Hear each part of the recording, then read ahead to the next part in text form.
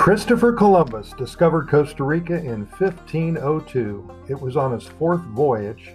When he landed, he found the coast to be so beautiful and lush with jungle and wildlife. Once his landing crew started exploring inland, he met the indigenous people here. So many of them were wearing gold all over their bodies, and because of this, he named this new land Costa Rica, which of course means rich coast. From there, he wanted to find out where the gold was. Of course, the largest concentration of gold was, and still is, in the Corcovado National Park in the southern Pacific zone of Costa Rica. This is in an area called the Osa Peninsula. If you Google that, you'll get some information on that quickly. Big-scale gold mining did not begin in Costa Rica for over 300 years.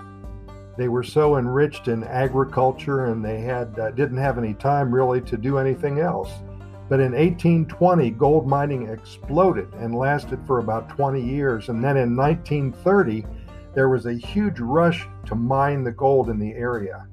Now gold mining is very well regulated and the government is always on the lookout for the people who totally ruin the land by creating large areas of wasteland mining for gold.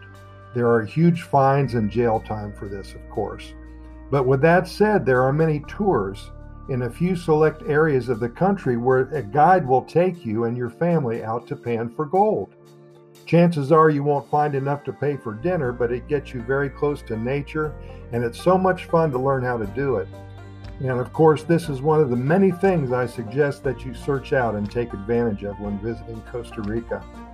As always, I will have some interesting links in the program notes associated with this Costa Rica Minute, Costa Rica Pura Vida podcast episode. Take a look.